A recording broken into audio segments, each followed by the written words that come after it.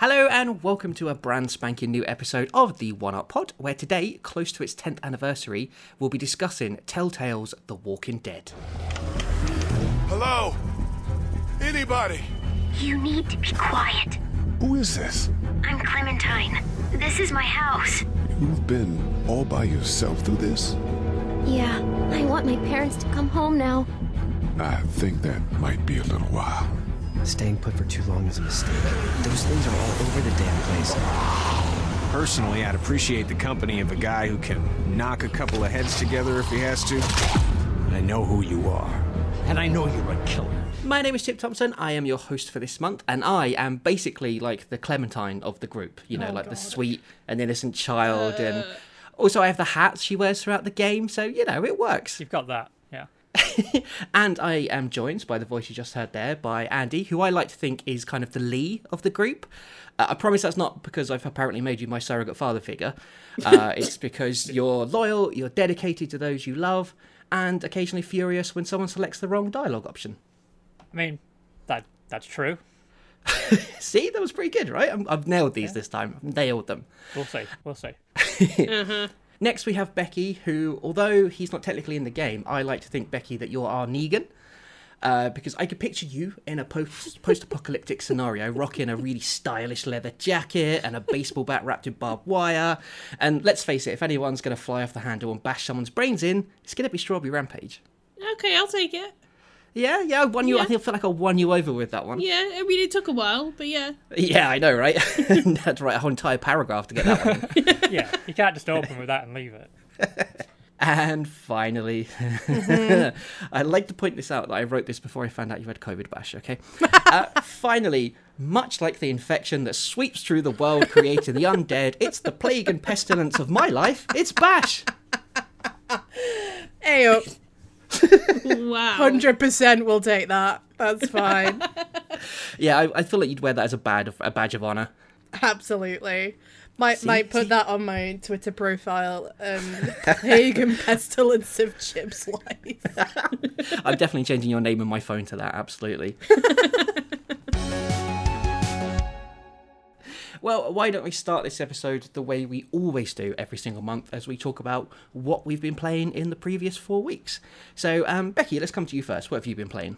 I got my hands on Card Shark, which I love just as much as I did watching it. Now that I'm playing it, I am terrible at it. Turns out my short-term memory is not what it used to be. Oh. But yeah, really, really fun. Really recommend it. And also Elden Ring, because much like Assassin's Creed Odyssey, this game doesn't fucking end. And I can't tell where I am in the story, because the story is really vague. And yeah, I still really love it, but also I hate it. I love that we've all got one now. We've all got one that's just going to constantly come up every single month, a game that we're playing. Speaking of which, what have you been playing, Bash?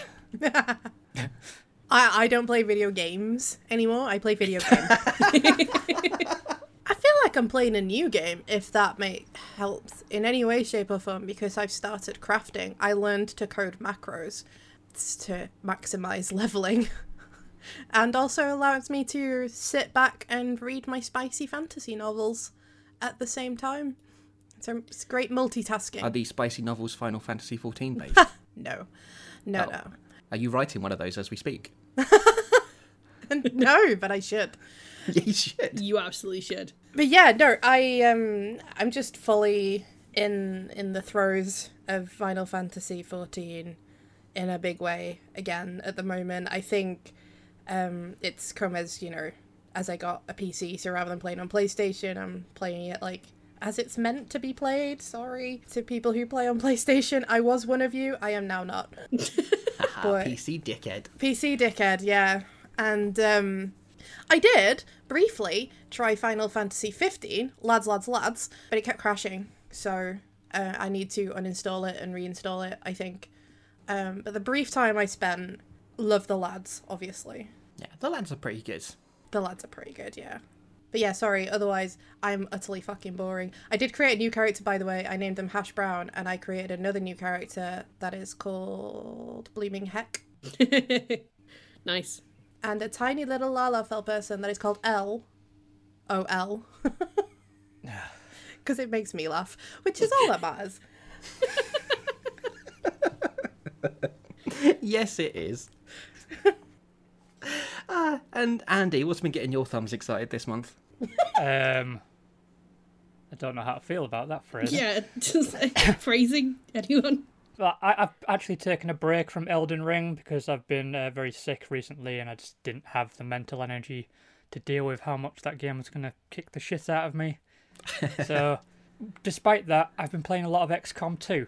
So I've just been getting the shit kicked out of me in entirely different ways. Just like getting really attached to these soldiers and then watching them get shot in the head like immediately and everything falling to hell and having to start from scratch with a bunch of rookies. And I'm going to doom humanity. I know I am, but I'm just going to see it through to the bitter end, I think. In the game, right? In the game. Yeah, we'll go with that, yeah. Okay, good. Just checking. Well, for myself, I've been playing It Takes Two with my cousin, which I think you've all played it, right? Or at least most of it. Yeah. Yeah, it's just like the best co-op experience I've had in a very long time, and I just really wish there were more co-op games like this that we could all play, all of us, because it's just the best thing. Like, I love co-op games, and I'm sad that the industry kind of moved away from that quite a bit. I've also been playing Oxenfree, which is just brilliant. I had a bit of a rocky start with it because I had a couple of bugs right at the start, which meant I had to restart the game from scratch. And the music was quite loud as well. Like, it was quite overbearing towards the dialogue, but that's really kind of smoothed out as well. So I'm deep into that mystery, and I'm like literally desperate to find out what is. I'm gonna go play it after this because I need to know what is happening, because that's just a really, really great game, and everyone told me it was a really, really great game, and they were right. It's really great. It is. Chip, though, I do just want to double check. You know you can change the sound settings, right? You can't. I had a look. There was no sound settings in the game. Oh. I know. I'm so surprised because I was just like, okay, I'll just turn the music volume down. But yeah, paused it, settings, options, everything. There wasn't a sound option. Oh. Interesting. Yeah, but that's and weird, right? You think That is a bit weird. A game like that, it feels like a very basic, almost accessibility option, you know? It probably is, but Oxenfree, I think at this point is... It wouldn't surprise me if it's like at least a decade old at this point. Which I'm not suggesting games didn't have accessibility options a decade ago. They did, but... I think they definitely had volume They definitely options. had Yeah, they did have volume options. No volume. The Always loud. soundscape in the game is really important, though. Yeah, it is. Yeah. It's lovely. I just couldn't play it with headphones, unfortunately, because it was just too much. I couldn't really hear what the characters were saying, so I have to use my crappy monitor speakers, which is a shame. But the game is brilliant, and it's like, I'm well into it right now. So now comes the part where we lock our resident gaming historian into a small room and force him to do research on our particular chosen subject. So what do you have for us today, Andy? I'm just happy to be out of that room. That's all I can say. I bet you are. It's very small. It's just small and muggy and gross, and there's rats in there. It's terrible. Yeah. But yeah, I have been doing research on the history of zombie games because Ooh. it's just a never-ending stream of those things, apparently. Like zombies. So There's one or two, right? yeah, they just devour all your brains. Yeah, I don't know. I didn't write any of this down. I'm just fucking talking shit. Like a zombie would. Like a zombie would, yes. So it all starts in 1984 with Quicksilver's Zombie Zombie for the ZX Spectrum, which was credited as the first video game about zombies. Now, there are some conflicting opinions on this, so just allow me a moment to shit all over those. 1982's Entombed for the Atari is sometimes called a zombie game, but the cover art is very clearly a ghost, and ghosts are not zombies. Being dead does not mean you are automatically a zombie, so fuck off with that. There was also a game called Zombies, released in 1983, but that was quickly renamed to Realm of Impossibility, because it's not really a game about zombies. They're just one of several mob types that you can fight. They've also got snakes in there, and like if your game has as much focus on snakes as it does zombies, it's not really a zombie game. It could be a snake game, so we're not counting that either. And finally, another one of the big ones that I found was the Evil Dead computer game, also released in 1984. But that's not a zombie game because they're people possessed by demons, you fucking idiots. Have you never seen the movies? Fucking... I haven't Sorry. actually. Well, they're not Becky, zombies. sacrilege.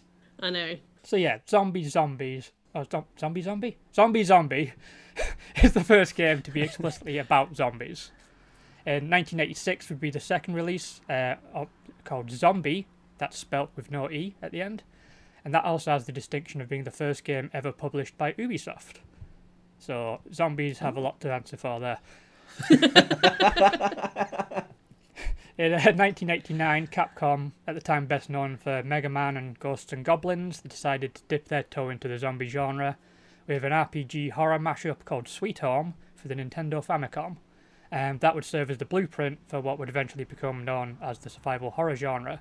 Alone in the Dark and Alone in the Dark 2, released in 1992 and 1993 respectively, would also innovate the use of 3D characters in a pre-rendered background aesthetic, and the use of cinematic camera angles. It featured undead ghouls, but they were not the main selling point of the game, nor were they the most iconic part of the game. That honour belonged to a freaky-ass clown. Sorry. There's a pause after freaky ass. There isn't a pause after freaky. So it's freaky ass, pause, ass clown, not freaky, pause, ass clown. So yeah, just they're both frightening things to run into, but I just wanted to make that very clear because I found the sentence quite frightening. Yeah, I'm wrote very myself into a corner confused right now. Yeah. I wrote a lot of these extra notes when I was like sick, so. Oh. Konami's Zombies Ate My Neighbors came out in 1993 as well. That was a fun and silly top-down shooter that took inspiration from classic B-movies. That courted some controversy due to the violent-sounding name. It was renamed Zombies in some of the more squeamish markets, because it's fine to insinuate people are going to get eaten, but you cannot say which people are going to get eaten. So that's legal talk for you. And then in 1996, Capcom came back with a vengeance with Resident Evil, which took game design influences from Sweet Home and the aesthetic of Alone in the Dark, brought it all together to create a bona fide blockbuster. Video games would never be the same again after Resident Evil popularised the horror genre and turned the humble zombie into a video game icon, like on the level of Legend of Zelda and Star Wars, because it's neatly sandwiched between those two franchises in the list of best-selling game franchises of all time. Sega's The House of the Dead arrived in Japanese arcades in 1996, with a worldwide release in 1997, and that helped continue Resident Evil's work of popularising the zombie in video games, this time in the form of like an exhilarating light gun game, kind of like Duck Hunt if the ducks wanted to eat your brains. And at this point in my research, I decided to go down a duck research hole. I wanted to see if a duck could conceivably eat a man. And it turns out they can't, sadly, but their bites are pretty nasty. Oh, we should have let you out that room sooner. Yeah, you should have. It got really hot in there, dehydrated. So yeah, there's no recorded instance of a duck biting someone to death, let alone devouring their body. So we got that carried out. But they do carry some deadly diseases, which is at least one thing they have in common with zombies. Anyway, moving on from ducks. Oh, you learn so much on this podcast. You do. So yeah. So Resident Evil and House of the Dead, they had a glut of sequels cashing in on their success. Resident Evil would also spawn a series of popular zombie movies starring Mila Jovovich. House of the Dead, on the other hand, got an Uwe Boll movie starring Clint Howard. So they're not quite on the same level. Capcom would return the zombie genre with Dead Rising in 2006, which took even more inspiration from George Romero than Resident Evil did. Left 4 Dead came in 2008, and that brought in a whole wave of co-op multiplayer horror games.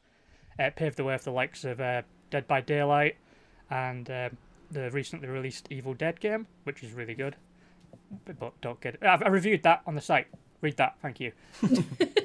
So yeah, it's safe to say Twitch in October would look very different without Left 4 Dead. And then Call of Duty decided to cash in on that by releasing just an endless stream of zombie modes, which started with Call of Duty World at War, and they just continue to squeeze rotten milk out of those dead udders to this day. Sorry. Wow. So it's a lot of farmyard animals kind of in this history section. Yeah. I don't know, that wasn't intentional, but it just kind of came out that way. Yeah. In 2011, Dead Island looks set to bring a bit of gravitas to the zombie genre, with the promise of a really moody and emotionally provocative cinematic trailer, which was promptly undermined by the game being a big load of tongue-in-cheek wank. So, I kind of regret my phrasing there as well. Wow. So anyway, fans would need to wait at least another year before they could find a zombie game with actual gravitas with the arrival of Telltale's The Walking Dead. Very well done. I enjoyed that immensely. Thank you. Even the tongue-in-cheek wank. Well, before we get into Telltale's version of The Walking Dead, I wanted to ask the pod gang what history they had with the other Walking Dead media. So, for instance, I collected the comics from the very beginning when they first came out, all the graphic novels, for better or worse, and saw it through right till the very end when it finished a couple of years ago. All 32 volumes of it. There's a lot of highs, many lows, especially later in the run, and some creamy middles as well. I tried the TV show when that was first released, and I got to the end of the first season, and because it wasn't the comics, I decided I hated it and didn't want to watch anymore. Until weirdly recently when I knew this episode was coming up, and I've actually been watching the Walking Dead TV series. I just finished season 4. It might be the most mid TV show of all time. And that's my review of that. Only another 7 seasons to go. Fantastic.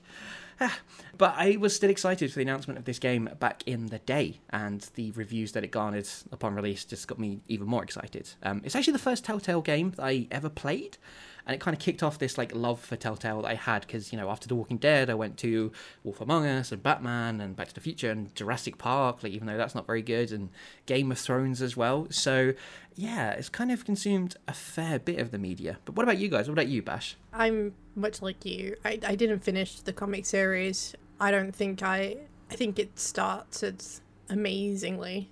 And I had the compendiums rather than the individual volumes. So I think like I read the first maybe 2 compendiums and then was waiting, and then in the time between I just forgot it existed, essentially, and I've never gone back to it. And that seems fine. Yeah, that's fair. You're not missing much. Yeah. And then with the TV series, so I think, I mean, I don't think I'm unusual at all. There are plenty of people that do love the TV series. Like, I loved it until I really stopped loving it. And that was another thing where eventually one day, like, it was between seasons, I, for whatever reason, didn't have Sky at the time. Like, I was in a break or something like that. And so I got behind, like I'd missed a season. And then I just never picked it back up again. I'm sure without spoilers and stuff, and like when we're off recording, I can say where I'm up to or whatever. But yeah, again, it was a thing where it's like, that seems fine. I don't know. It's happened across all their content. I mean, we're focusing on the first game, right? Yeah, the first season of Dead, I did 2 seasons, and then between the gaps, oh, wow. I never went back and did season 3 or the other stuff. Like, it's clearly a thing with me with Walking Dead. I get about 2/3 of the way in, and then I'm like, nah, I'm done now. Yeah, but you've probably seen all the best stuff that way, though. Like, you've gone out on a high on everything. Yeah, I'm like, it's fine. I don't need any more. I'm good for zombies now, thanks. Oh my god, zombies is a fantastic word. I want to steal that, please. Thank you. No, it's mine. I've got it. Thank you. Andy, how about you? I never much cared for the comic. Like, I started out okay, but I got very burned out on it. I was also kind of bitter and petty about it because I'd been developing like an indie zombie comic with somebody for a while, and then The Walking Dead just dropped and it was so huge, and then my artist didn't want to continue with it. I maintain my scripts were better than Robert Kirkman's, but, that's not a very high bar to clear, but you know, I liked the first 2 seasons of the TV show, but I definitely dipped out once John Bernthal left. Like, Shane was the only character on that show. Yeah, he was the only character on the show that felt complex in the way that like characters like Don Draper and Walter White did, because they're all on the AMC network. Everything else on that show just felt like a mid sci-fi channel show. Fine, like, you know, it's doing a thing, but like whenever I dip back into the show, because people would be saying, "Oh, it's getting good again," and I'd dip this is shite. This is really fucking stupid. They're just killing people for shock value, and like I just lost interest. And I like all the actors in it, but I like them in the things that aren't The Walking Dead, basically. It's weird. I have no love for The Walking Dead, but I immediately found the prospect of this game appealing. I had played Telltale's Sam & Max, Back to the Future, and Monkey Island. They were all fine. There was nothing to write home about. Definitely not on the level of the LucasArts glory days, but I liked the style of it. I thought that could. There was something there, and I liked the episodic release format to a degree. So it all sounded kind of interesting to me. So I was definitely willing to give Walking Dead a try, and I was like an early adopter on that. I just got it the second it came out. And did you manage to finish like all the Telltale Walking Dead as well? Yes, eventually. It took a long time. Okay. I took a long break between seasons 2 and 3, and an even longer gap between 3 and the final season. Interesting. So all quite similar so far. So what about you, Becky? I read a few of the comics, and they didn't really grab me. And then I watched the TV series, and then John Bernthal left. And frankly, what's the point in watching anything after John Bernthal leaves it? So, I have that opinion about a lot of things. And watched your streams, your dickhead run of The Walking Dead. But that's about it, actually. I've played other Telltale games, but I don't know, I think because the comics and the TV show didn't really catch my attention. I never really wanted to play this one, I don't think. It just didn't really, appeal. I was kind of wanting to play it for the sake of playing another Telltale game, rather than it being specifically related to the fact that it was The Walking Dead. So I've only actually just played 4 episodes for the pod. So your intro to the Telltale Walking Dead game was me on stream? Yep, doing the dickhead run. Fuck, that's a terrible way to start anything. Yep, absolutely. I was amazed at some of the decisions I didn't make compared to you. I am so sorry. Okay then, let's do what we're actually here to do and get into the delicious fleshiness of the game itself. Which, when I wrote that, it made sense because zombies, but it just kind of sounds weird now. Yep. Yeah, cool. Telltale's The Walking Dead is an episodic adventure narrative game set in the world of the comic books of the same name by writer Robert Kirkman and artist Tony Moore, and they are published by Image Comics. This episode, as we mentioned, is going to be focused on just Season 1 of The Walking Dead, although we may touch upon our experiences with the later seasons at some point, as we've kind of mentioned. So the game starts not too long after the initial zombie outbreak in the comics, and focuses around a new protagonist, a former university professor, and also convicted criminal Lee, and the orphaned and daughter to us all, Clementine. As the player, we are Lee, and we have to navigate a world ravaged by the undead, trying to select the right dialogue options to keep you and Clementine and the rest of the group you meet along the way safe and alive, and it's not always that easy. And yeah, no doubt we've all failed a bunch of times along the way in trying to do that. The decisions that you make early in the game will no doubt come to bite you in the butt further down the line, and there's always consequences to everything you say or do. And you best believe people are going to remember what you've done in that game, because that game likes to remind you in a very threatening manner. Bet he will remember that. Yeah, I feel like that could become one of our catchphrases here. Like, the amount of shit that we all say is like, yeah, Andy's going to remember that. It will come up like 6 months down the line. It's entirely likely. So in terms of gameplay, we have quick time events, and that leads to lots of death and many, many gruesome moments.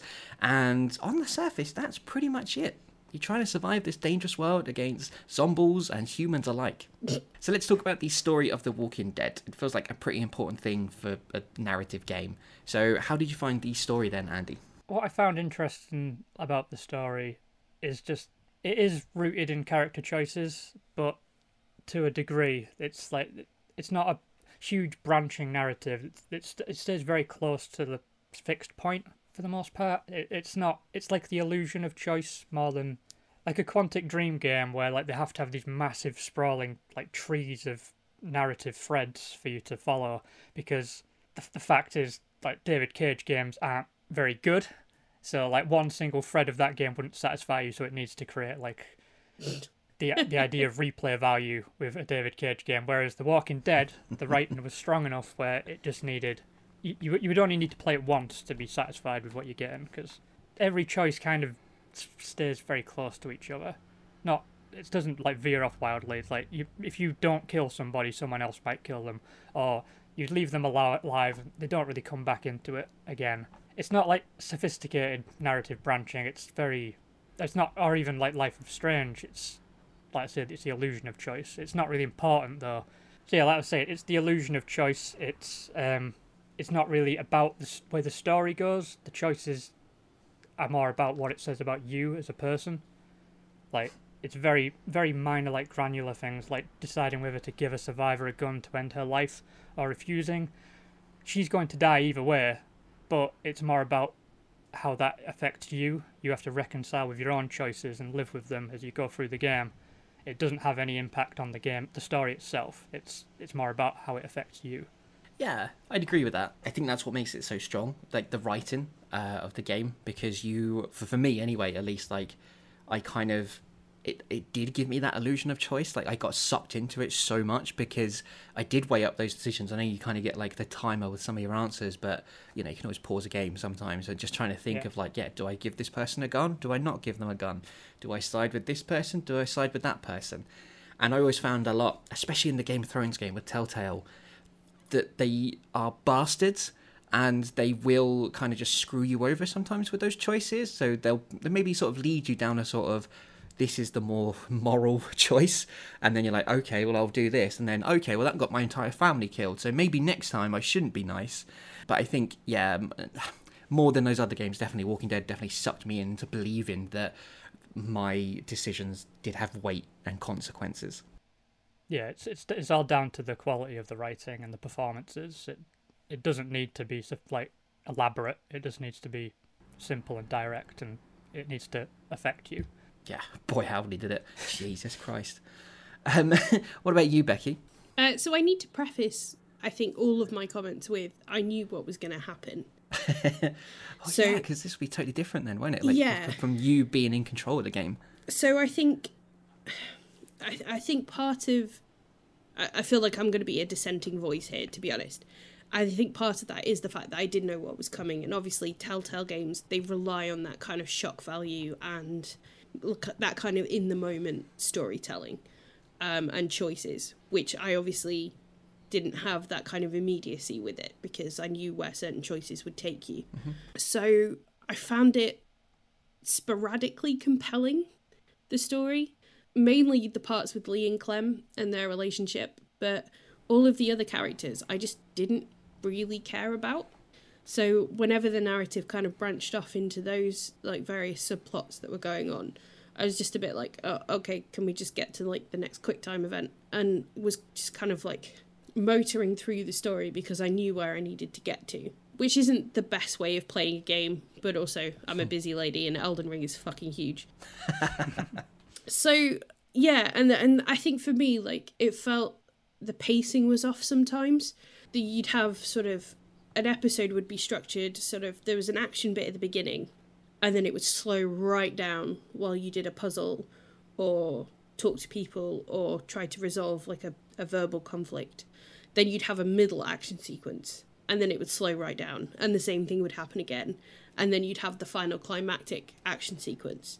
So once I'd kind of clicked into that structure, I was like, oh, I can see this really clearly and I know how it's going. And it just didn't grab me in the way that some of the other Telltale games have. And I do think the element of surprise, or the lack of surprise, is probably a big factor in that. Yeah, I was going to ask you about that. Yeah, I think I formed different connections to the characters as a result because I knew where it was going. So there was kind of that emotional removal as well from certain characters. I think it's going to Andy's point in terms of the narrative choicing. I think it's very obviously earlier Telltale in terms of flexing that kind of narrative choice. I think, you know, it does get more complex with other games. And so I've probably done myself a disadvantage by playing those later as well, where, you know, you can have several different scenarios branching off from, say, whether Batman is nice to the Joker or not. So yeah, so it's a mixed bag for me, but I don't necessarily think the game is to blame for that. I think it's just where I'm coming at it from. I feel kind of bad now. I feel like I've ruined this game experience for you because I played it on Twitch and you were very kindly there supporting me and watched me make all these awful decisions with it. And then like you've come to play it yourself and been like, oh yeah, I know that this character dies and this happens and oh yeah, but I did it the nice way, so it's fine. And yeah, no, I mean, like, I still enjoyed bits of it. I thought the Dairy Farm episode was probably the strongest in terms of the actual narrative, in terms of, you know, the themes of surviving in a zombie apocalypse and like having to be careful with who you allied with. You know, I thought, you know, there were aspects of it that were still really strong and I can appreciate it on that level. And I didn't mind knowing where the story went. I told you that when we were watching the stream, that I wasn't that bothered about spoilers. I obviously didn't know then that we'd be doing a podcast on it, so it might have changed my answer. But yeah, I think I can't blame the game entirely, because I think I was coming at it from a more objective stance than someone who played it episodically as it was released and therefore experienced the story unfolding real time in a way that I didn't. Yeah, and you're quite used to the Telltale sort of games as well, and kind of how they've developed and evolved over the years as well.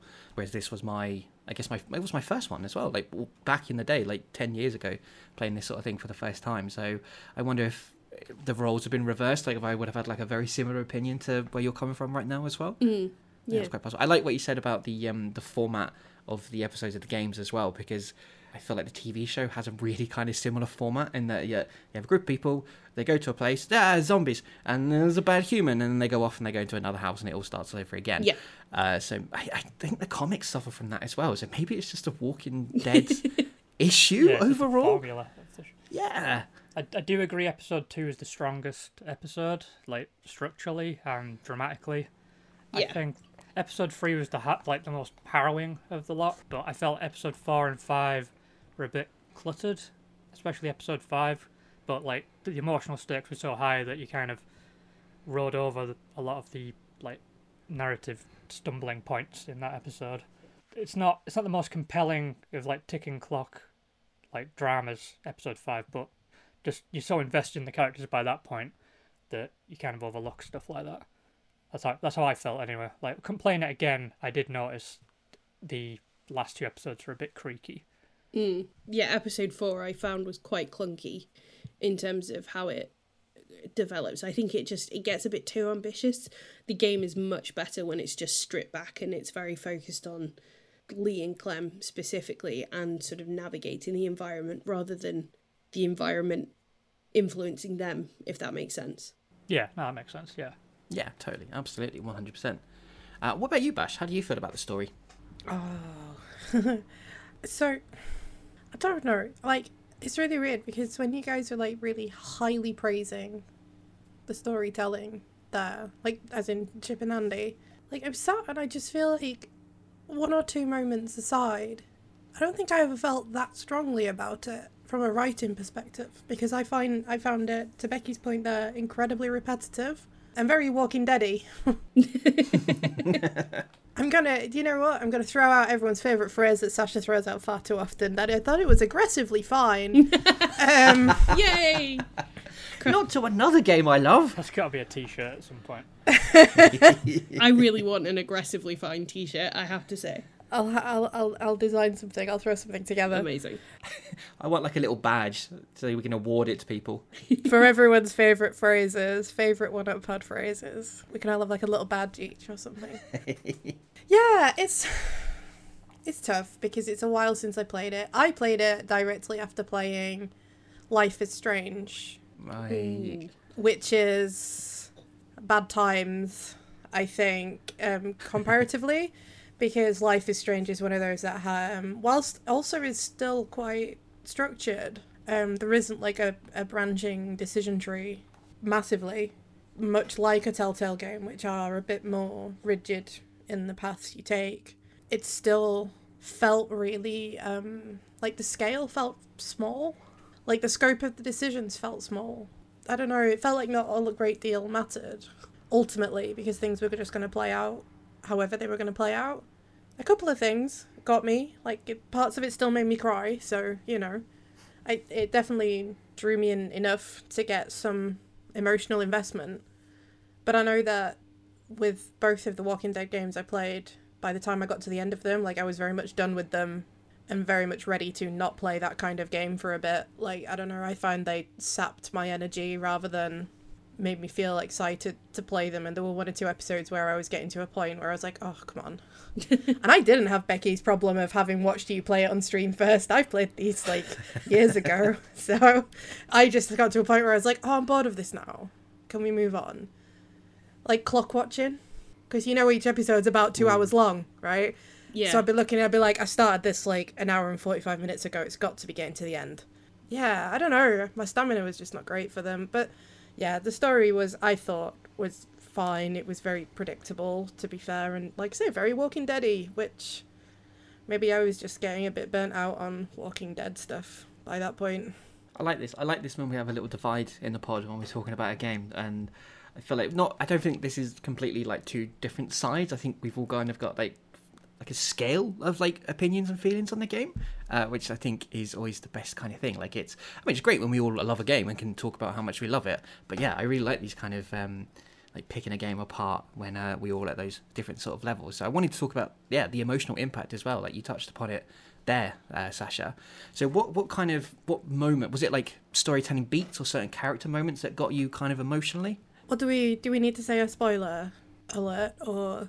Yeah, we can. I think the game is like 10 years old now. I feel like. Yeah, Wow. but if anyone hasn't played it, we can say we're going to talk about certain things from now on. Like this is the cutoff right here. So stop the pod, play the game, come back. Spoiler segue. Spoilers ahead. Okay, so the thing that got me was, and I can't remember it, Duck? Goose? Duck. I can't remember Duck. The little boy. Duck, yeah. That whole bit really got me. And like, I always hate it when people do this thing where they're like, oh, this death really got me because I have a mother too. You know, like if a mum dies in a game. But like genuinely, I think at the time when I was playing this, like my son will have been about 2. Oof. And I don't know. At the time I was playing it, it was really, I just remember this episode. That episode stands out to me more than anything else in the game. Because I really specifically remember playing it. I remember all of the signposting that it was going to happen. Like, that's what was happening. And I knew it was coming. And just that sick feeling in the pit of my stomach.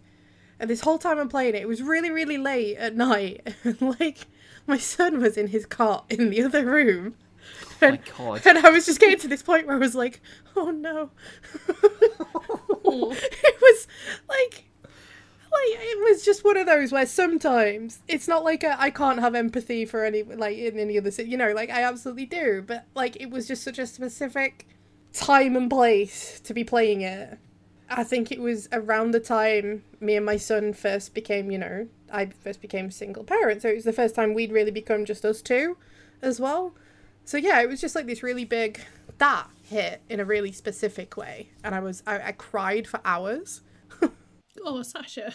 Do you know, that happened to a friend of mine as well. He had young kids at the time. Well, I mean, he's still got young kids, but they're older young kids now. But yeah, he had the exact same thing. He was like, I had to stop playing it for a while because that death, it was too much, you know, it was far too much. It's such a lot. And there's, you know, the whole decision you have to make of it. Do you do it or do you let Duck's dad do it? And it's like, and the mum who's just like obviously holding him and just like, no, my baby. And you're like, I hate it all. Make it stop. Yeah, that was rough. And then obviously the end. Oh God, yeah. Like I think you benefit from that more so on blind playthrough, probably. Yeah. But the ending was rough. I think the good thing about the Duck thing, I will say, by the way, I don't think like it's very cloying. Like it doesn't feel like it's trying to force you to feel emotions. Like it didn't feel manipulative to me at the time anyway. And I don't know if it's because he's not a super interesting or likable character. And his dad certainly isn't likable. So it really hit me out of nowhere that it got me at all. I think what's clever about that death in particular is that it's not done for shock value in that sense. Like, it builds to it. As you say, you know it's coming. Yeah, it takes its time getting there. Yeah, and it's that kind of, that tension building of, at some point, Duck is going to die and he's going to turn. And it's a situation that you're going to have to deal with. So I think, you know, in terms of the lack of manipulation, it's because I felt the same way, even knowing what was going to happen. That was the one moment in the game that got me. That did actually, I didn't cry, but I was like, this is horrible.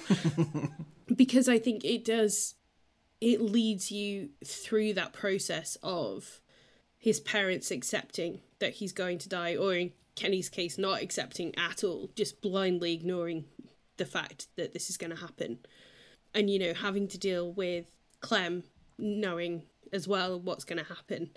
So it sets up the whole death without it feeling like it's directing you to a certain feeling. It's just a sad situation. It's a sad ending for, yes, and not particularly entertaining character, but it's, you know, it builds really nicely. And I like the fact that they're on the train as it builds. Like, that feels like a really neat narrative kind of way of showing that kind of going to a destination. And there's no real stopping it once you're on it. So yeah, I thought it was one of the best moments of writing, I thought, in the game, for that precise reason. I think it's something early Walking Dead does quite well in all of its mediums as well. The game, TV show, comics, it is centered on the human element, and that the way that people have to survive in this like crazy apocalyptic kind of world. And there's, you know, the TV show and the comics have these kind of moments as well where characters are killed or eaten or, you know, left behind and all that sort of thing. I think the problem arises is they all try and repeat that moment quite a lot as these things roll on. Especially in the games, like, yeah, you meet characters, they die, and I think, you know, what we were saying earlier, the impact does lessen. But when you experience these kind of things kind of the first time, and they are done really well, yeah, it's very affecting. I didn't like Duck. I thought he was annoying shit. And even I went to that scene, I was like, oh no, this is horrible. This is really awful. And yeah, I think it's the strength of that game is these kind of moments, especially like that. I liked the contrast between like Duck's death and there's like the death just before Duck's death happens with it's either Ben or Carly outside the Yes. And that's a shock death, but like it's a nice contrast between the slow, like crushing inevitability of Duck's death. Like I felt like for me it was Carly's death because I let Ben die. Sorry, not Ben. What's his name? Doug. Yeah. Yeah. Oh, Doug. Yeah. Lovely Doug. Yes. Oh, sweet innocent Doug. Yeah. I kept Carly alive because she had a gun, even though she doesn't know how to use fucking batteries. I felt like a gun was at least something. Fuck's sake, Carly. Jesus Christ. Don't know how to use batteries. Sorry. Anyway, yeah. So I felt her death was very shocking for me because it was malicious, whereas Doug's death was like an accident. He was just trying to protect Ben, whereas Carly was just shot in the face, and that shook me because that was just deliberate and cruel. That one got to me a bit, but then they even before that, you know Duck's going to die because he's been bitten, and it's like they're slowly building to that, and it's a nice change. They keep the misery going in that episode, but like they drag Duck's out. Yay. And then then there's Katya's death, which is another sudden shock death, and then Duck's death happens, and it just keeps going. It's a fucking rough episode, that. But yeah, because she takes her own life, doesn't she? Yeah. At least you don't see it. It's one of those. No, but when that realization when it kicks in of what she's done, and like then you see Kenny, and it's just like, yeah, it's all a bit too much. That episode of just everything, the spiral of it is a bit too much. And Kenny's not a very stable man to begin with, let alone after all this. Little, yeah. I do want to talk about the ending because I think because I haven't replayed this game for the pod. I haven't touched it since I was doing it on stream last year, so it's been a little while for me. So kind of all my emotional reactions and thoughts and feelings come from my initial playthrough 10 years ago. Yeah. So I definitely think I've got that kind of the distance and the memories of it being how I had it then, because the ending did absolutely just kill me. Like I cried buckets like the entire time. It's up there with like the games that have made me care and feel the most. Like I don't know, is there a more, for me I don't know if there's a more tragic ending kind of in gaming history, because you know, like the Duck thing, you know, Lee's got bit and there's a little bit of hope when you can decide to chop his arm off or not. Ultimately whatever you decide doesn't make a difference, you know, he dies anyway. But it's those last few moments with Clem. And I think one thing we might all agree about is the strongest part of this game is the moments between Lee and Clem, their bond, their relationship, the way that builds.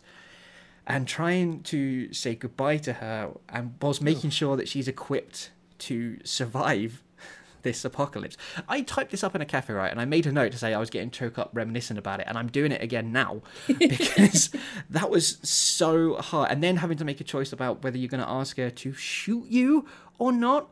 And putting all this pressure on how old is she? 8 years old, something like that.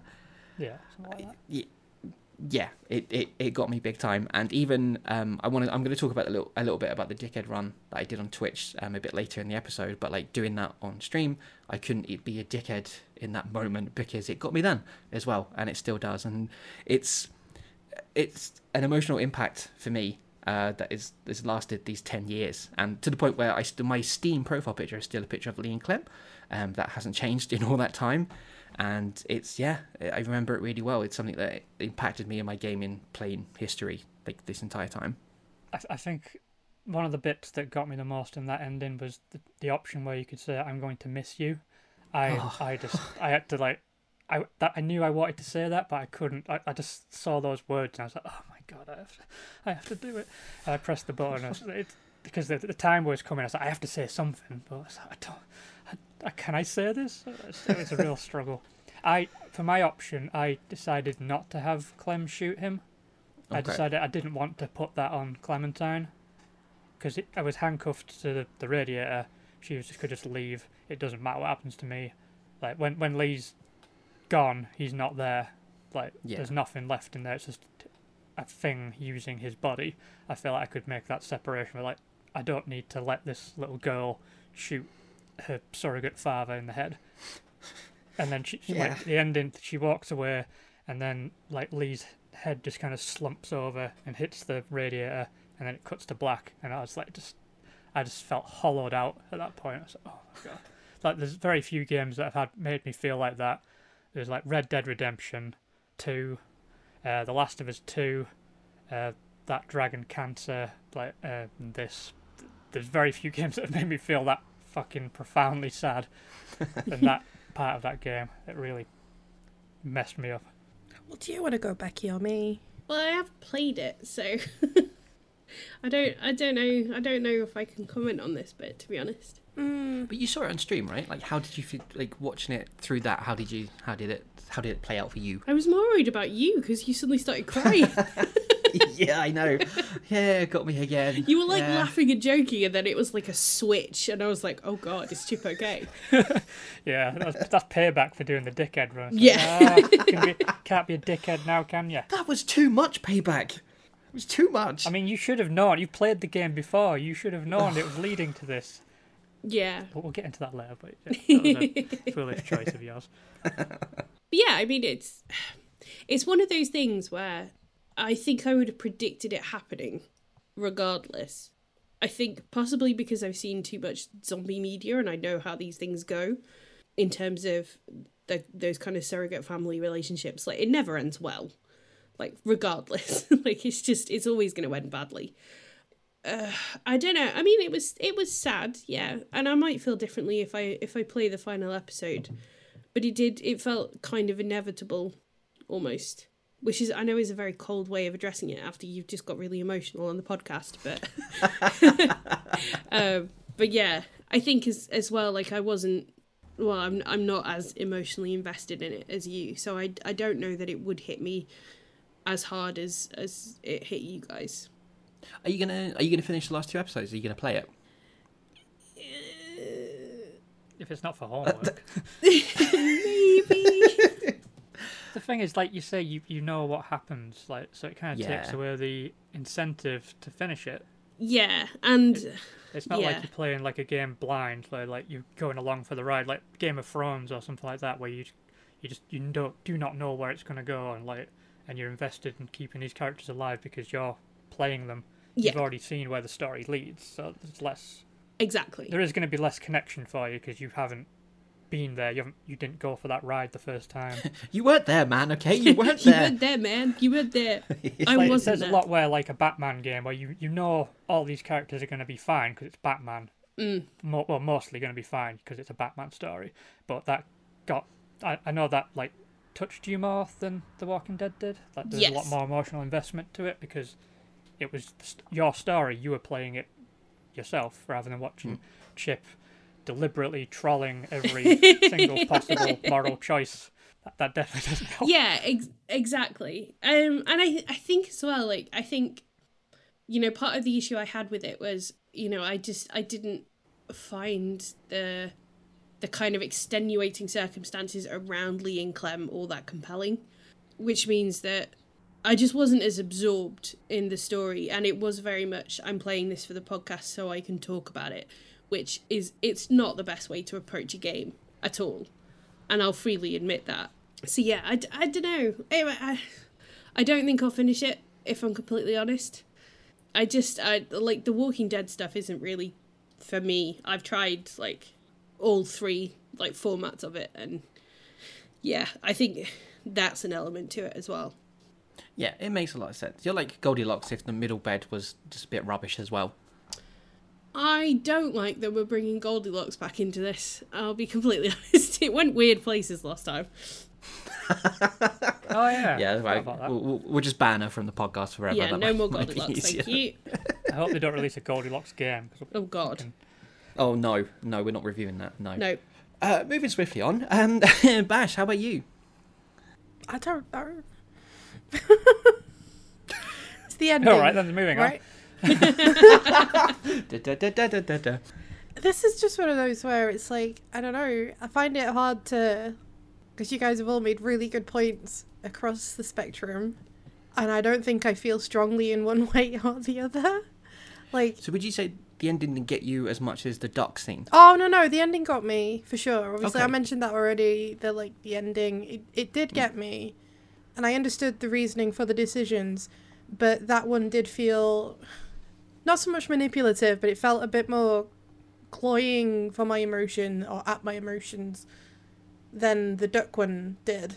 Lee and Clem's relationship is about the best thing in season 1, and I think that's possibly why I played season 2 and then didn't continue anymore, because I think from there on you feel it, the lack of that. I'd agree with that, 1,000,000%. And I don't know if that improves in seasons 3 and 4, but Doesn't. It really doesn't. it does not. No. So yeah, I like, it was definitely a really emotional moment. I don't know that it would get me a second time round. Certainly, like, watching you play, although I don't think I was there for that stream, but I mean, like, even when I was watching you, the duck bit didn't get me again. So I don't know if, so that's where, I mean, I don't know if my emotional investment is as much. Like, it got me, but then, I don't know, the follow through wasn't there, maybe. Yeah, Yeah. you get diminishing returns, right? When it's such a shock do, and it's new to you, that can hit you harder, right? And then if you know it's coming, you're kind of better prepared. Yeah. And also, if you feel the construction of a moment like that, I think that affects you as well, like you say about the emotional manipulation aspect of it. I think if you can feel that that's what the game is trying to do to you, which I felt with Life is Strange as well, with the final decision, without spoiling it, but the final decision you have to make, you could see the inner workings of that narrative beat. And I think as soon as that hand is shown, it's really hard to kind of switch that part of your brain off once you've seen what it's trying to do to you. Yeah, I'm very resistant to manipulation. Like, if I feel like they're really, like, if I, like you say, if you can see the mechanics of it, I just start to, like, get a little, like, well, fuck you, I don't want to feel anything. Yeah. I will say the duck scene did get me the second, well, when I played it for the podcast, but that is because I'd, like, days before I'd just seen the first scan of my baby son. So I was like, oh God, my father now. I was like, Good time in. and I was like, oh God, we're going to be playing God of War soon as well. Oh no. What is this happening to Troubled me? paternal relationships. So yeah, that kind of caught me at a bad time. Like, but I feel like I would have, like, a lot of the other deaths didn't get to me as much the second time around, or the most recent time. Apart from, nothing, like I said, ducks. The ending, I tried the shooting him in the head thing just to see if it was different, but I didn't feel anything there because it wasn't an What a authentic. sentence. It wasn't like an authentic reaction for me. Like, Oh, that's getting cut out of context. Sorry, Andy. that's fine. Like all the, like, replays I've had of the game, I felt very little because they've not been a genuine reaction I had. It wasn't. I feel like in the moral choice games, the first reaction you have is the most authentic one. You're not thinking about it as a narrative. You're not thinking about how the story's going to play out if you do it this way. You're just reacting in the moment. And I was doing stuff just to see what would happen. And that's why it kind of had a bit of a disconnect for me the second and third time around. Yeah, that makes perfect sense. And I think another kind of thing as well is, the time of recording is when Jurassic Park Dominion, is that what it's called, has just come out? Jurassic World Dominion. Yeah. I mean, I think the general consensus on that film is that it's a big pile of shit. But some people have been enjoying it and some people haven't. And I think some people are swept up in that kind of new trilogy and have enjoyed those films and be like, okay, maybe it's not the best written, but I had a great time watching it. And others are really kind of like, well, no, I didn't enjoy those films, so I think they're a piece of shit. Yeah. And it doesn't quite apply to this, but the idea that if a game or any piece of writing or media just sweeps you up, like if it gets you, then you're with it. And like, you know, me, Walking Dead, playing it fresh back in the day, completely took me along for the dramatic journey of it all. And that's why, you know, I still get those kind of emotional reactions, especially to the end scene, while it might be slightly diminished when I came back and played it again in a very different way. I think, yeah, because it got me, that I was along with it, and I'm kind of a bit more blinded to maybe some of the issues within the game. I am going to say, like, no matter how many times I've played it, every time the option comes for Ben to die, I let him die. I would do that 1,000,000 times again. He's a liability, and I'm glad he's dead. That bit in the school episode, though, when he pulls out the hatchet from the door handle and runs up to you going, "Hey guys, I've got this." Like, yeah, was that possibly a thing blocking a door? You fucking numpty. What are you doing? You're getting people killed. You got duck killed, and I wasn't. You're a fucking moron. And I'm glad that Bell Zombie got you, you fucking clown bastard. I agree as well. Yeah. And that's a perfect segue. I wanted to talk about some of the characters in the game. So let's start with fucking Ben, because I will never forgive him for leaving Clem behind. I don't want to. Useless shit no. of a man he is. He doesn't deserve it. And like that, oh yeah, no, just I mean, yeah, basi- fuck him, basically fuck Ben. everything goes wrong because of Ben. Like everything. Yes. It's all They'd his still fault. be in that Yeah. motorhome, like, motor lodge thing if it wasn't for Ben being a little prick. And his stupid, scraggly bum fluff. Should have left him for the zombies. This is now I Hate Ben podcast, everyone. So, you know, if you don't forget to tweet in your reactions if you hate Ben too. And if you do like Ben, What's wrong with this you? is not, oh yeah, this is not the right place for you. This is not a safe space. Hopefully this doesn't get taken out of context, because we do have someone who listens to the podcast called Ben. Oh yeah, hi Ben. And I like Ben. He's a nice guy. I was gonna Ben. say, I was sat there, I was waiting. I'm like, no, I like Ben. I like our Ben. Our Ben is lovely. Walking Dead you Ben wouldn't leave can Clem get to behind. fuck. Assuming he still listens to us, he hasn't, you know. If he doesn't, Well, fuck he's you, not Ben. now. We'll find out. Yeah, we'll find out. This is a good test. We'll just call out random listeners in every episode. This is going to be fun going through some of these characters, because we might just isolate a bunch of people that listen to the show who are like called the same name. I hope there's no one Well, called let's Larry flip listening it. to the episode. Oh, fuck. I mean, yeah, all right. Let's just get fuck Larry out of the way, right? I'm glad that prick is dead. Big racist Jesus. asshole. Yeah. Fuck me. I was also The- glad to have his head smashed in. You know, I was like, That was quite did- cathartic. That I was did, the at one one bit that point I forgot refuse. happened and was like, yeah. oh. Yeah. Nice and graphic and up close. Yeah. And like the game tries to manipulate you in a way, because obviously you see Lily's reaction to that, and it's like, oh, maybe maybe you shouldn't have done it. And no, fuck Larry. He's a piece of shit. Hopefully Lily will see the light and realise her dad was a cunt. But no. Well, I left her at the side of the road, so probably Yeah. not. Yeah. I Yeah. left her at the side of the road. Again, apologies to anyone listening called Larry or Lily. We don't think you're a cunt. Unless you are a cunt. I say, I'd like to reserve judgment. It's hard to tell. We don't want to make assumptions about any of our listeners. But you're going to anyway. Got to make some pretty extreme assumptions.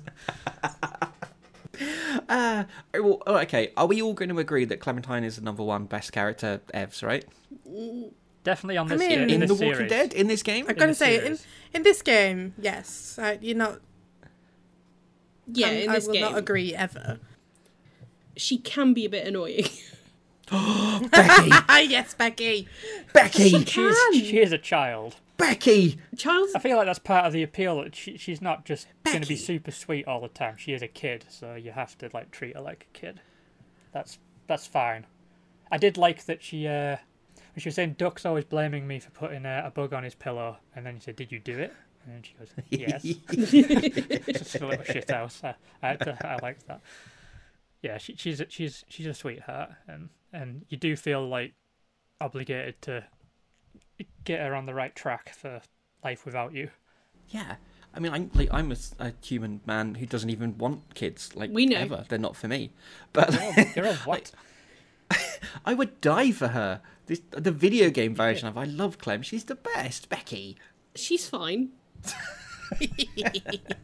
Yes. It's official. Becky wants children to die. That is a leap.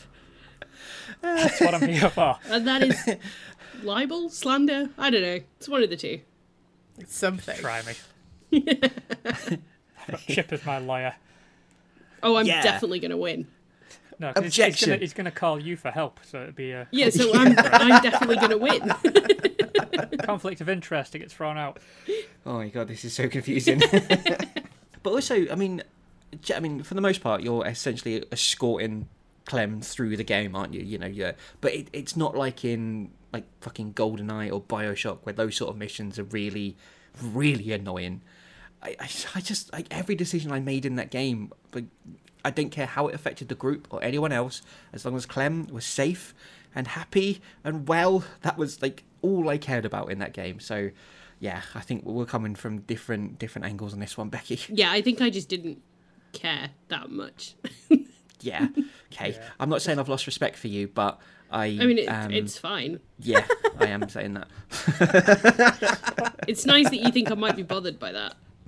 Yeah. Like I said, like my affection for Clem is a big part of the reason why I chose the ending I did, because like I just didn't want her to put her through that. She'd been through enough, seeing her own parents dead and stuff like that. That's just horrifying for the poor kid. I didn't want to do that to her again. And like I said, once my soul leaves my body, I don't give a shit what you do to it. Like shoot it, like put it in a cannon, launch it at the sun, dress it up like a character from Toy Story, whatever the fuck Yes, you want. I will. I will do all these things. Yeah, I've It's let's on make a record note. now, so it's going to happen. But yeah, I just wanted Clem to be, you know, well prepared, but also emotionally healthy as she could be. And I feel like I did as good job as I could. That's just I tried my best, and then died in a radiator. Is that that old chestnut. is this a sign of things to come? My pending parenthood? We'll find out. Oh god. Like a dog. How do we feel about Lee as a character then? Because I feel like he is a good character, but you kind of put a lot of yourself into him. You know, you make his decisions, so therefore he is you, basically. Yeah, well, like with a lot of these moral choice games, your character has to have a bit of a blank spot on them for you to fill in yourself. But like the way I played it, I felt like he's in like top tier for video game dads, like with Joel and Kratos and Arthur Morgan, maybe if John Marston was his son. That'd be an interesting wrinkle. I was thinking of Jack, but okay. You know, John did his best as a dad as well. But I just love Arthur.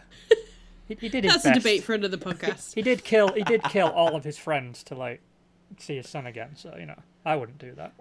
Yeah, no, please don't. I was going to say, Yeah, don't get any ideas. Whoa. Yeah.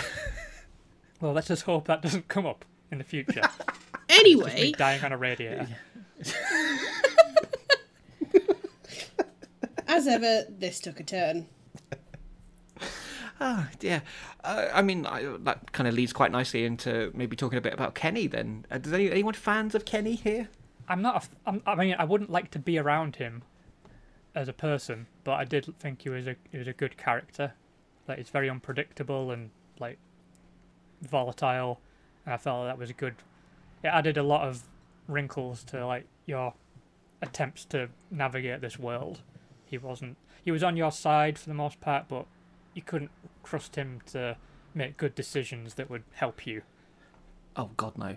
Yeah, he would switch so quickly. Like, it was always a sort of a hit and like a roll in a dice to see what he was going to come out with whenever you said it to him. Like, even if you're trying to get him on side, he might just be like, no, actually, I fuck off, basically. Fuck off with that, you prick. You're like, all right, Kenny, I only asked you if you wanted a cupcake, mate. Like, come on. I did really love when he asked Lee if he was good at lockpicking because he was urban. That I enjoyed. It was so cringe. And then he was like, No, I'm Larry's from over there, Florida. I was right? like, yeah, no, I guess that. I think Kenny's a good character, like Andy said. He's very much the character love to hate type character, isn't he? But he's one of the more interesting and more dynamic characters, I think. Yeah. I know, I'm sorry, but like I feel like they went to a distinct effort of making an unlikable character at times still likable versus other characters where they're just sort of automatically a bit likable. Yeah. I think He's that's a true bro with part Kenny. of the time. That carries through in season 2 as well. I feel like Kenny was the most interesting character. Yes, And I also would the most agree. unpredictable. Like, he had the most interesting journey. Like, the way it ended for me with him in season 2 felt like an organic end point for his character. It's one Same. of the. It was like Yeah, a very same. satisfying way. That's why I had a hard time going onwards with the series. I felt like that ending I had in season 2 was a really good way to wrap things up. That's why I had a hard time investing in season 3 onwards, even though it was all about Clement stuff. I felt like Kenny's story was the best way to wrap that up for me. Yeah, I think he actually has the best character arc in the game in terms of everything he's doing and trying to do. Like, with trying to keep his family together and then trying to protect his family and then, like, failing in that. And, like, how he kind of has to try and carry on with that guilt. I thought he was the most interesting. He was certainly the most well-rounded, as Sasha said. Everyone else felt very black and white, which is a shame, because I think a lot of the side sort of subplots and stuff would have been a lot more interesting if there were more characters like Kenny. Yeah, I felt the same way about Shane in the TV series. He had he existed in the grey, whereas everyone else was very unambiguously good or bad. And he was the character that I was interested in following in this world. And once he was gone, it felt like there was no room for surprises really, so I didn't really want to continue. And that was kind of how I felt with Kenny as well. Yeah, you can understand where he's coming from a lot of the time, because he's been through a little bit, and Kenny. Like, he's had a little bit of trauma there in the space of 3 seconds. So, yeah, I like Kenny. I think he's an interesting character. I did want him, I really wanted him to be on our side and make good decisions and be a part of the gang, but at the same time, I just wanted to tell him to fuck off every now and then as well. Yeah, he hated Ben, so, it gets points for that. Yeah, he had Ben's number straight away. He was like, let's just kill this little bitch. That might be a direct quote, I'm not sure. It's entirely possible. I think the last character I just want to mention, as someone we've mentioned before, is Doug. Poor sweet darling Doug, who I tried to save first time around and who died very, very quickly, even though he was such a sweet boy. Yeah, I want to talk about Carly as well, because I really liked Carly. I thought she was interesting, and then, obviously... The batteries. Unless she was putting together a radio. Well, yeah. But I mean, in terms of, like, her knowing about Lee and she kind of operated in the grey as well, a little bit more than some of the other characters did. But the game obviously didn't let that happen beyond a certain point. Yeah, that felt like they were cutting off an interesting story thread because they didn't have time to tell it. Yeah. So there's, boom, shot her. Yeah, I would agree. Shame. Especially in favour of a character like Lily, who was one-dimensional, maybe 2 at best. 2, I'd say 2. Yeah. She loses one for her racist dickhead dad. Well, that's all she had, really. That was her big... And trying to keep the gang together and just being an absolute cow while doing it. Like, I don't think she was very grey area. She was set up as an antagonist. And there wasn't really... Like, even when Lee tried... Because I had it that he tried to keep Lily on side as much as possible. Yeah, she wouldn't have any of it, would she? Really? No, exactly. Like, so, there wasn't... Here's an apple. Give it to somebody. Oh, okay. Yeah. But, like, and then obviously she shoots whoever, however your story plays out. And it just felt very one note. Like, oh, she's bad and she's got a bit power crazy. Yeah. Yeah, when I left her on the side of the road, that was it for me. I didn't really think about it. I did think she was going to come back into it, but, like, I was done with her. I was like, that's fine. That's you done. You stay there. Like, spoiler alert, she does come back in the final season. Ooh, She's which the I main. have not She's the played. main antagonist in the final season, so it kind of comes That full makes sense. circle. Oh, But she goes full Larry. She's fucking crazy. So, like, leaving her on the side of the road didn't help. It made me feel better. She's upset about that. It did at least give her something of a personality, like, because she was insane. So that kind of helped a little bit. Well, one thing I liked about The Walking Dead back in the day when it came out was the episodic format that it came out in. That kind of like TV show drama that it brought with the cliffhangers and previously on The Walking Dead and all that sort of thing.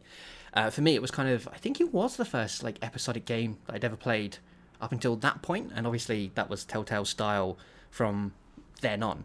But how do we all feel about episodic games and that kind of format when it comes to games? Do we like it? Do we not like it? Does it work for this story? Would you like to see it more? Becky. I knew you were going to come to me first. No, you didn't. You didn't know that. I didn't. I don't know, just had a feeling. Because I was trying to sort of get the thoughts straight in my head, so I was like, obviously he's going to come to me first while I'm still, like, mid-construction. Yes, that's what you get for not thinking Clem is the best. Oh, fine, I'll take it. So I like the episodic format for games. So I loved it for Batman and for Game of Thrones especially. I think the way Telltale constructs their games really lends itself to that, but also I think it helps them cover a multitude of sins as well, which I found in The Walking Dead. In terms of, because essentially I was binging it to play it for the pod, so things like the structure became more apparent, whereas I think when you're playing it with a decent gap in between, those things don't register quite so much because your brain just latches onto kind of the big moments that you enjoyed rather than the kind of the grind through the narrative. I think it probably helps them in terms of how they construct their stories, and certainly in this one. I really like the episodic format. I think it's a really compelling way of playing a game, especially one when you do get emotionally invested in it. I'm still gutted we don't have a second season of Game of Thrones because that ended on a hell of a set of circumstances. So yeah, I think it's an interesting format. I don't know if I'd like more games to do it. I think it has to be a very specific type of game because otherwise, if your story isn't compelling enough or your characters aren't compelling enough, then there's no reason to go back and you're just going to shoot yourselves in the foot. But yeah, for stories like this, I do think it works. Bash? Yeah, I love episodic games. In general, I think because they're like neatly chunked, I sort of sorry, neatly chunked. They are neatly chunked. Like if you're playing, so like the all of the Telltale, to be fair, they're like usually 5 episodes a season. Each episode is about 2 hours ish, give or take. My brain can comprehend that time chunks, and so if nothing else, I think they're really good for that. I think Telltale as a whole sometimes seems very stuck to the sort of almost 2 hours an episode. So some of them feel like they have filler. Yeah. I have not played this recently enough to remember if this felt like it had a lot of filler or not. But yeah, as a format, I'm very pro episodic. Although I will say that when I played this, it wasn't coming out in episodes at the time. I think the only Telltale game I've played episodically, was Tales from the Borderlands. Like I played those as they came out, and Guardians of the Galaxy. They're the only 2 that I played. Like actually waited for the next episodes. Anything else I've played of Telltale's, I've generally done when it's been out and it's collected together, at least season by season, if nothing else. And if you want to play more than one episode, you can. But that I will say about Telltale games, I find that I play one episode and I really don't want to play another. But even as much as I loved Life is Strange, that was the same.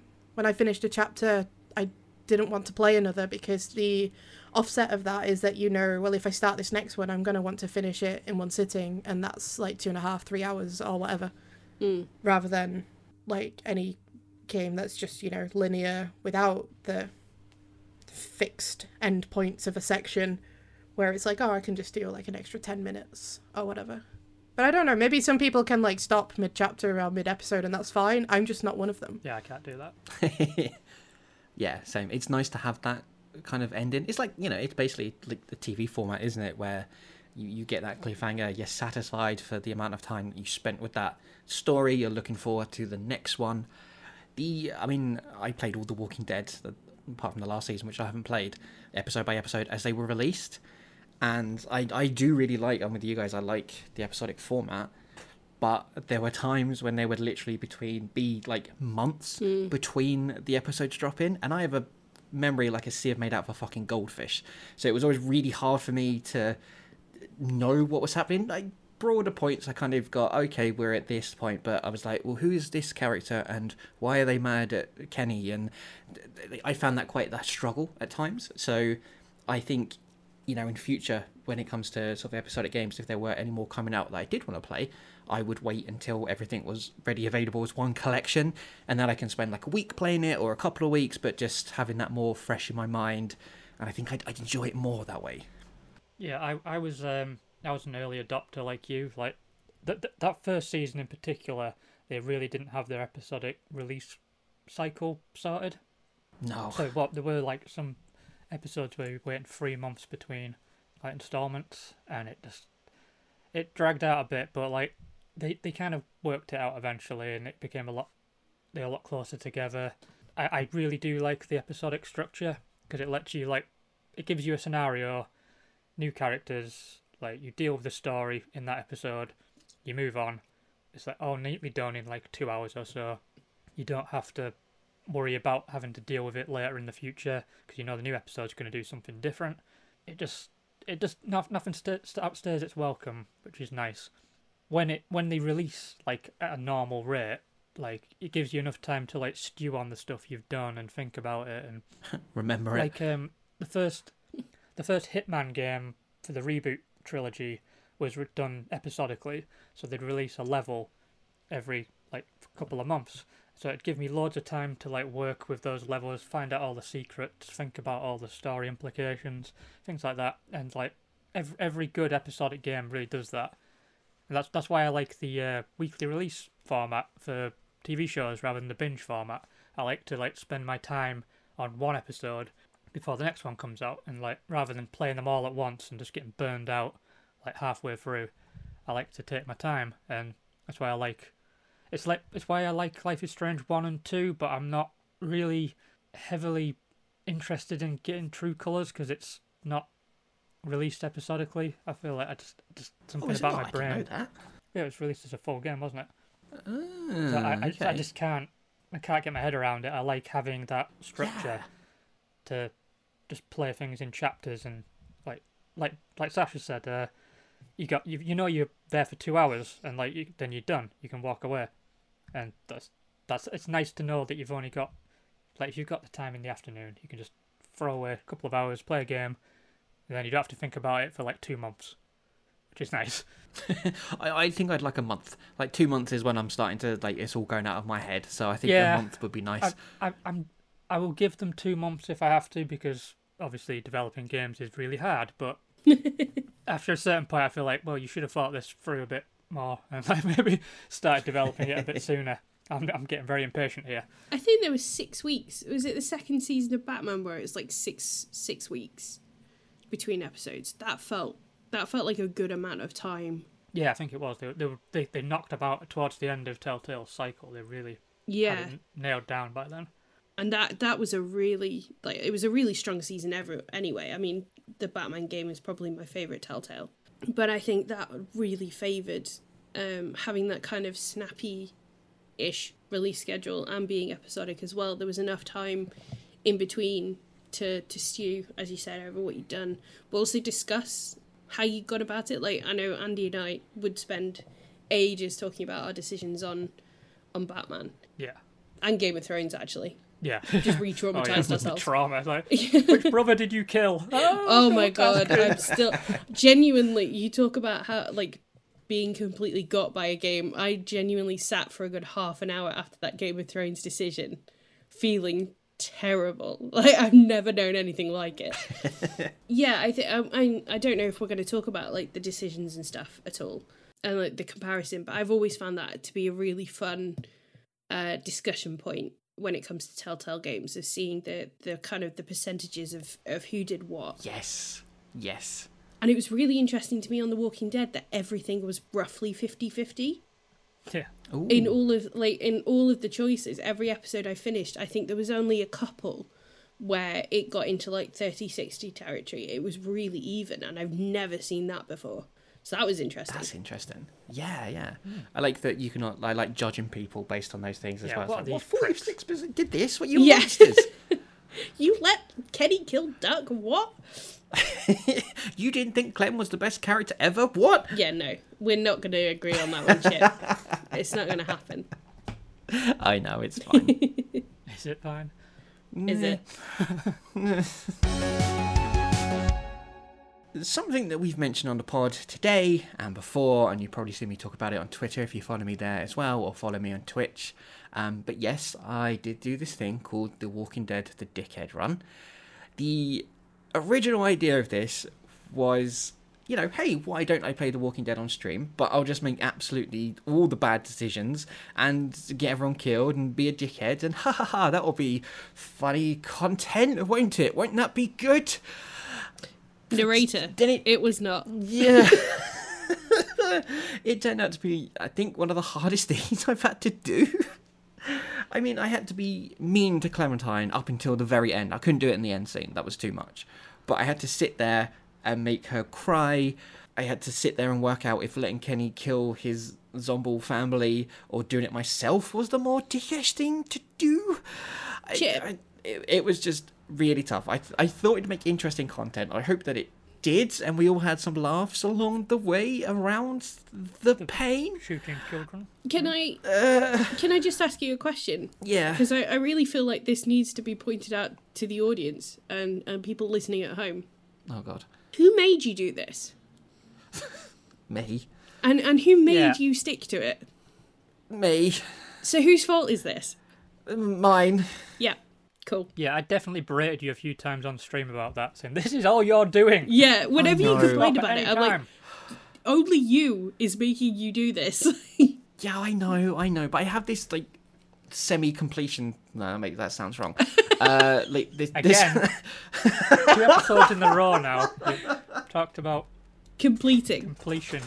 What I mean is that even if something's terrible, I would try and finish it. Everything sounds that like still sounds no, this is stop it. You know what I mean? Like, I've stuck to finishing the Walking Dead TV series now, even though that's not great and I'm not loving it.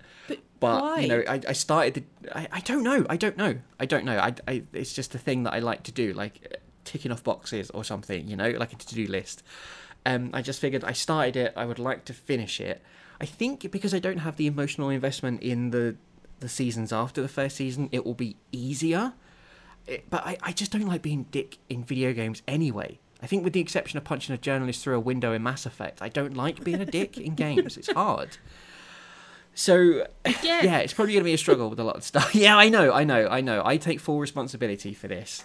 But in some ways, it was the only way that I'd ever want to play the game again, sort of. Because, like, I think Andy brought this point up earlier in that the decisions I made in The Walking Dead the first time I ever played it, that's my universe and my choices. That's the game. I'm not interested in seeing the other ones. Like, for me, that was my narrative. So I thought sort of Telltale Games would be a good thing to do on stream. Like, it's a good inclusion thing to talk with the people that are watching and, you know, have some fun. So, yeah, I thought it would be fun content. It was in places, I think, but also was not. And yeah, I'm hoping to do that again because I've been trying to get back into Twitch more because I've, you know, just a few that I've done, getting back into things, I've really enjoyed it. So I want to do this and I want to finish it because I think we got to like halfway through season 2. Maybe that break was a good idea. Maybe that's really going to help to get away from it, or it's going to make things a lot worse. I guess we'll find out. But for me, it was the only way I could play the game again. You stopped playing season 2 right as things were back getting like extremely fucked up. Which is fun. Well, that'll be a shot to the system when we get back into it, won't it? Yeah, I think. I think that's From the season 3, because in season 2 you play as Clem, right? You do, yeah. Yes, so I was remembering that correctly. Then do you play as Clem in 3 and 4? You play as think Clem to the end. and another character in 3, and you play as just Clem in 4. Okay. Because the only thing I'd say with the Dickhead run, I guess, is it's a bit harder to do, I would imagine, as Yes. Clem. And also, like you said, the hardest part of watching you do the Dickhead run was when you were being a dickhead to Clem. And this comes Yeah. back to that whole... one of the most compelling things to me about season 1 is Lee and Clem. And them navigating that sort of pseudo father-daughter relationship in the apocalypse. That's the most compelling thing in, of course, The Last of Us. But that's obviously a very different game. But, like, thematically similar, I guess. I was going to say, absolutely. I'd say it was quite a similar game, to be honest. I think I meant, obviously, play style. Oh, yeah. Yeah. They're completely different games. But, yeah, thematically very similar. That was the thing, like I said, that I felt was lost for me in season 2 going forwards. I imagine, as Clem, when you're playing as Clem, it's so much easier to be a dickhead because then you're a kid. Yeah. Growing up in this world, that it's really easy to play that character, being a shitty kid. Becky will You love kind it. of have to be a dickhead because you're surrounded by strangers who don't trust you and treat you poorly. Yeah. So being a dickhead feels like just a defense mechanism. Yeah, it's like a It's natural actually reaction. quite satisfying to tell people to go fuck themselves or shoot them or whatever. Yeah. Oh, thanks, guys. You made me feel so much better about this now. I still think you're an Yeah. idiot for doing this. Do Just a to balance dickhead it run out. on Game of Thrones or something. Oh, God, don't do a dickhead run of Game of Thrones. Jesus You'll traumatise Christ. yourself. I think there's only a dickhead run of Game of Thrones, though, to be honest. There is I no would have to decision that say. goes well in that game. A suicide run where you just try and get everybody killed. It's probably really Last easy. one episode done. Very easy. Everything can kill you in that game. Yeah, I'll just try all the Telltale games as dickhead runs. I want to do some David Cage games as dickhead runs as well. I think that'd be quite fun. That's just a no-brainer. That's just David Cage. Yeah, he doesn't let you not be a dickhead. If I'll you just read the script, that'll do it. if you hurt my little robot boy, though, What about Krusty Krab? and Krusty the Krab, if you hurt Krusty the Krab and my little robot boy, I will come for you. Context, sort of, I guess, in the last episode for that. Listen to that to understand what the fuck's going on right now. I am largely without context as a person, but yeah. That should be your Twitter bio. Largely without context. Yeah. Mine will just be dickhead. Yeah. So I think seeing you play Dickhead runs, it is really fun. It is a really fun format. Like, if nothing else, like, it's just really great to sit there for like 2 hours watching you and scream, "What the fuck are you doing? Why are you doing this?" I enjoyed that personally Yeah, same. a lot. Yeah. I guess if you get 2 hours to abuse me, that's going to be right up your alley, isn't it? Exactly. Yeah. I tell you, did any of you ever play the Guardians of the Galaxy one? I no. played the first episode and then just forgot that Yeah, it was a same. thing. Yeah, that has surprisingly really great emotional beats, but I bet you could do a really good dickhead run with that because Star-Lord obviously leans easily into being a dickhead. Yeah, I'll just play it like Chris Pratt. Hey. Yeah. And then Tales from the Borderlands, which certainly this group there is my favourite Telltale game It's the by best one, I far. think, It's so good. That would lean very well into a dickhead run as well, but it's also got, like, in a way where The Walking Dead will depress the shit out of you doing it.